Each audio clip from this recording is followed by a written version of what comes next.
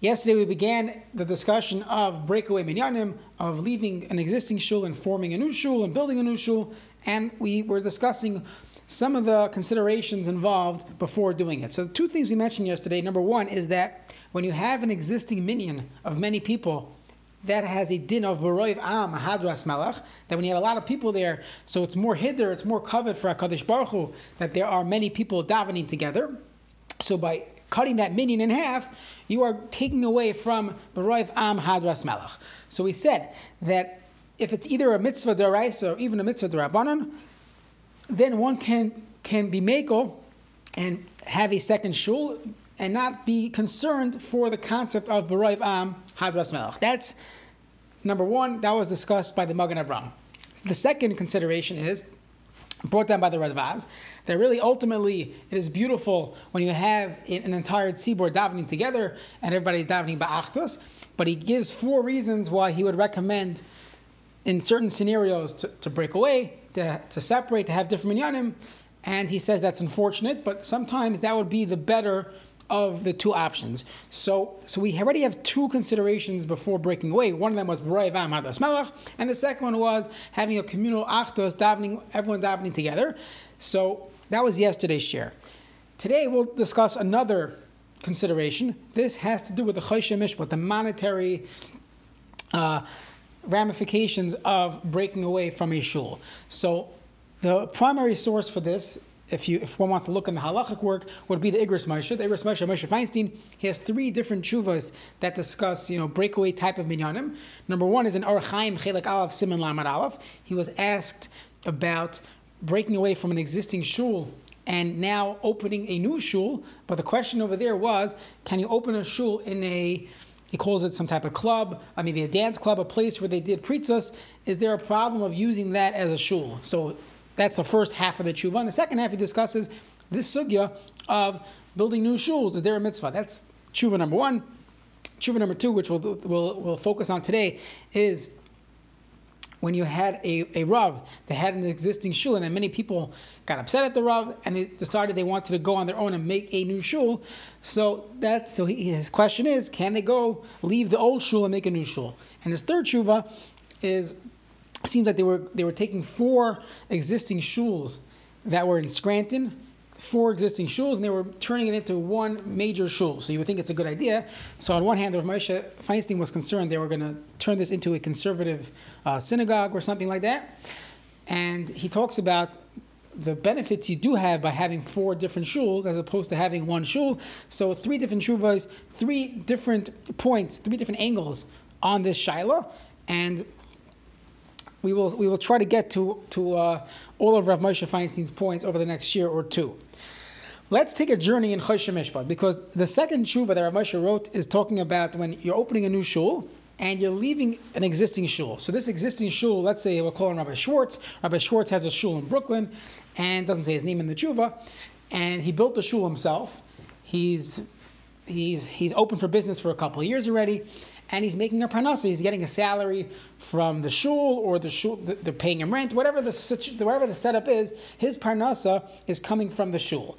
And now imagine he had 100 mispalim, and now 75 of them decided we're leaving. We're going to abandon ship. We don't like this rabbi, and we're going to open our new shul.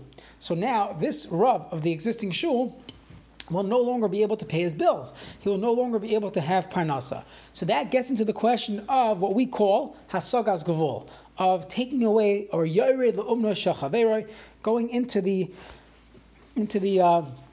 umnus, into the craft of your friend. The classic example people say is that you have a bagel store open on Avenue M in Flatbush, and 2 minutes later or 2 months later, another bagel store opens right next door to him. Isn't that a problem of hasagas gvul?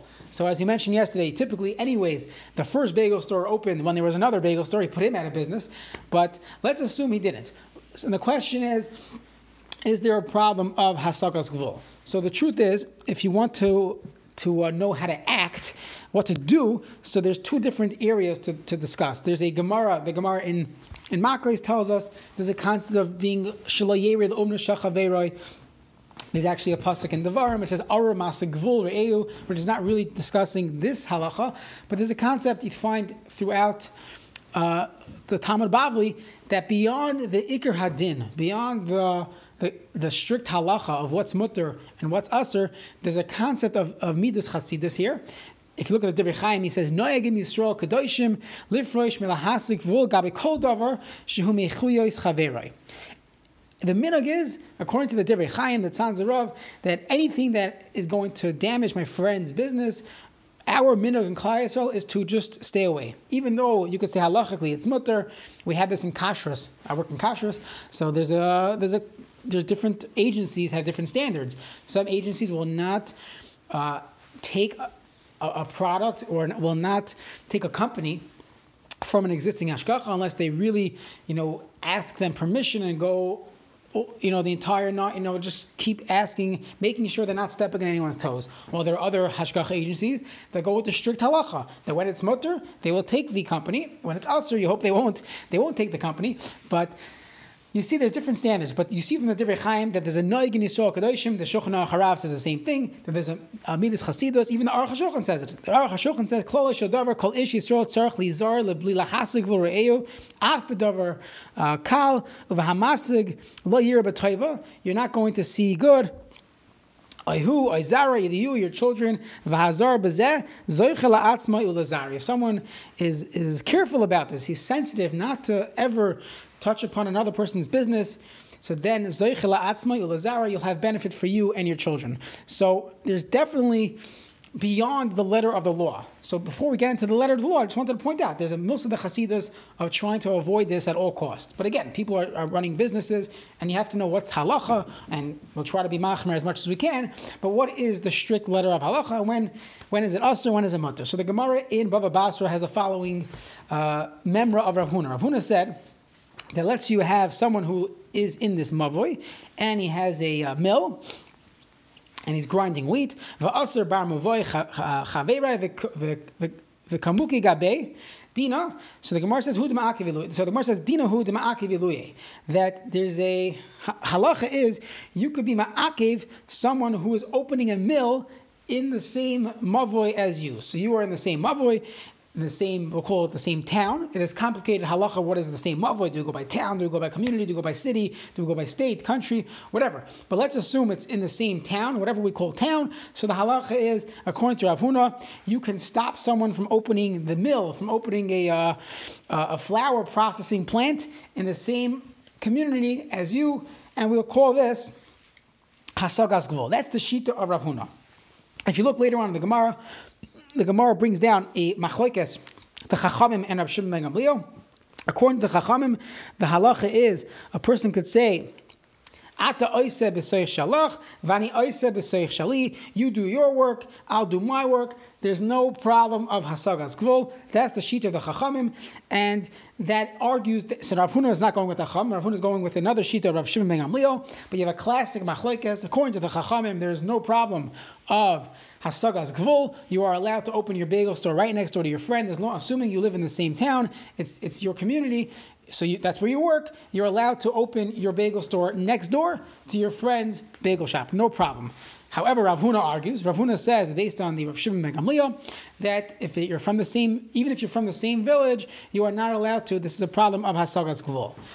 So how do we paskin? So if you look at the Gemara itself, the Gemara gives you a few scenarios where we would be machmir. Everybody would agree. The Gemara brings down a case of catching fish, that if someone already spread out his nets or dropped his fishing line, and you come to his area, so there everybody agrees that it will be a problem. Why? The Gemara says trapping fish is different, and there's machlokes what that means. Either it's because you already made a kinyan by putting out the bait, so perhaps you have a kinyan hagbah that the fish are swimming up to the bait.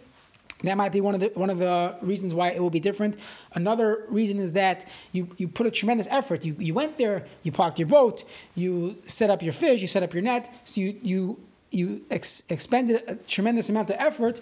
So for someone to now come and take away your customer, take away your fish, so that will be aser. So that everybody agrees, depending how you read this Gemara, that case would be different. But how do we paskin in the original discussion? Can someone open a bagel store right next door to his friend? So if you look in Shulchan Aruch, if he quotes what he says in the Beis Yosef, that we paskin like the Chachamim, and that's the sheet of the Rambam and the Ramban and Tosfos, and come out. All the Rishonim hold like the Chachamim, not like Rav Huna, and therefore there is no problem of Hasagas Gvul that we call it. When it comes to people that live in the same neighborhood, there is no problem. There is a shita that Avyasa, the Ravya, that argues, but all the Rishonim hold that there is no problem. Comes along the Ramah. The Ramah wrote a few svarim. One of them was the Chuvas HaRamah. Then he wrote the Darkei Moshe, and he also wrote the Ramah on Shulchan Aruch. So in all three of these svarim, he writes that even the Chachamim would agree that if it's Bari Hazeka, if it's for sure going to damage the other guy's business, it's going to ruin his business for sure. So then, even the Chachamim would agree that it's also one cannot do that, even if you live in the same mavo, even if you live in the same community, the same town.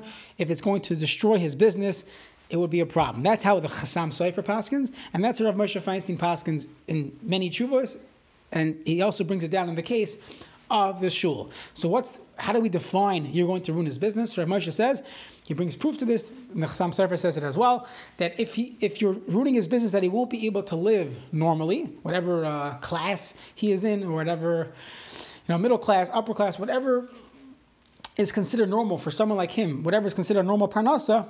So then, if he's still able to make that parnasa by you opening your bagel store there, so halachically it's mutter. But if you're going to put him out of business, or you're going to take away enough business from him that he won't be able to live a normal lifestyle, obviously poskim have to be involved figuring out what is a normal lifestyle if someone is being makel like this.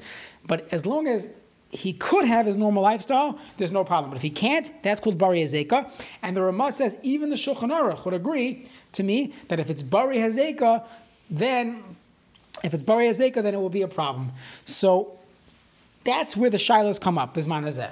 Meaning you have someone that lives in the same mavoi, the same property, the same community, and they're opening a store next to each other. So obviously you have to go to a bezdin. You can't just ask someone, what do you think? Every time there's a halacha case in Choshen Mishpat, you need to have both sides present. So you go to a bezdin, and the bezdin has to figure out what type of community it is. Is there enough business for both? And proceed from there. Now, there are many other heterim involved when it comes to the halachos of hasagas gvul. There's a heter, for example, if the difference of price. If someone's overcharging and you're going to charge normal price, so it's good for the community. So then we would waive this concept of hasagas gvul. Let's say the quality is different, or it's two different products. There will not be a problem of hasagas gvul. Additionally, many poskim say that today the marketplace is not necessarily based on your location, not on your street address. Even if you do food, a lot of the food orders are done by Uber Eats and deliveries. So you could theoretically open 2 miles down the road and still have the same amount of customers. And you have the argument the other way. This is Rav Sternbach's argument, that when you have one store in town, so then you do not have a marketplace. But when you allow other stores to open up, competition actually makes it a shopping center, and people are accustomed to paying for food and for clothing. So usually it ends up benefiting both stores if we allow for competition. Additionally, Rav Asher Weiss, in his Tshuva Minchas Asher, he says that if we would not allow competition, so then we would still be on horse and buggy. He said, imagine Henry Ford came out with his car, and the people said, no, you can't have a car. You're going to put the horse and buggy out of business. And if we would listen to them, we would still be back with our horse and buggy.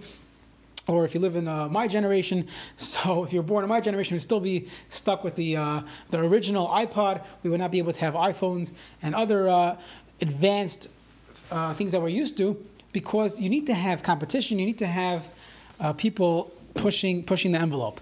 So there are many heterim. Again, if someone has a shaila, he's opening a store, he's opening a business, and he might be competing with another from business. So of course, ask a shaila. But these are that's the basic sugya, the basic heterim. So tomorrow we'll now take this information and now we'll view the shul situation. Someone's opening a new shul. So is it considered a different market, a different price? Is it a different quality? Is it a different, are you allowed to? Is it called Bari Hazeka, that you're for sure going to damage the other person's salary? So all these things have to be taken into consideration. And then we'll actually see that there are many poskim argue with Rav Moshe Feinstein about this whole, assuming that this concept of hasagas gvul applies to our discussion of shuls. So we'll see some other opinions, some other perspectives as we continue our discussion of the breakaway minyan.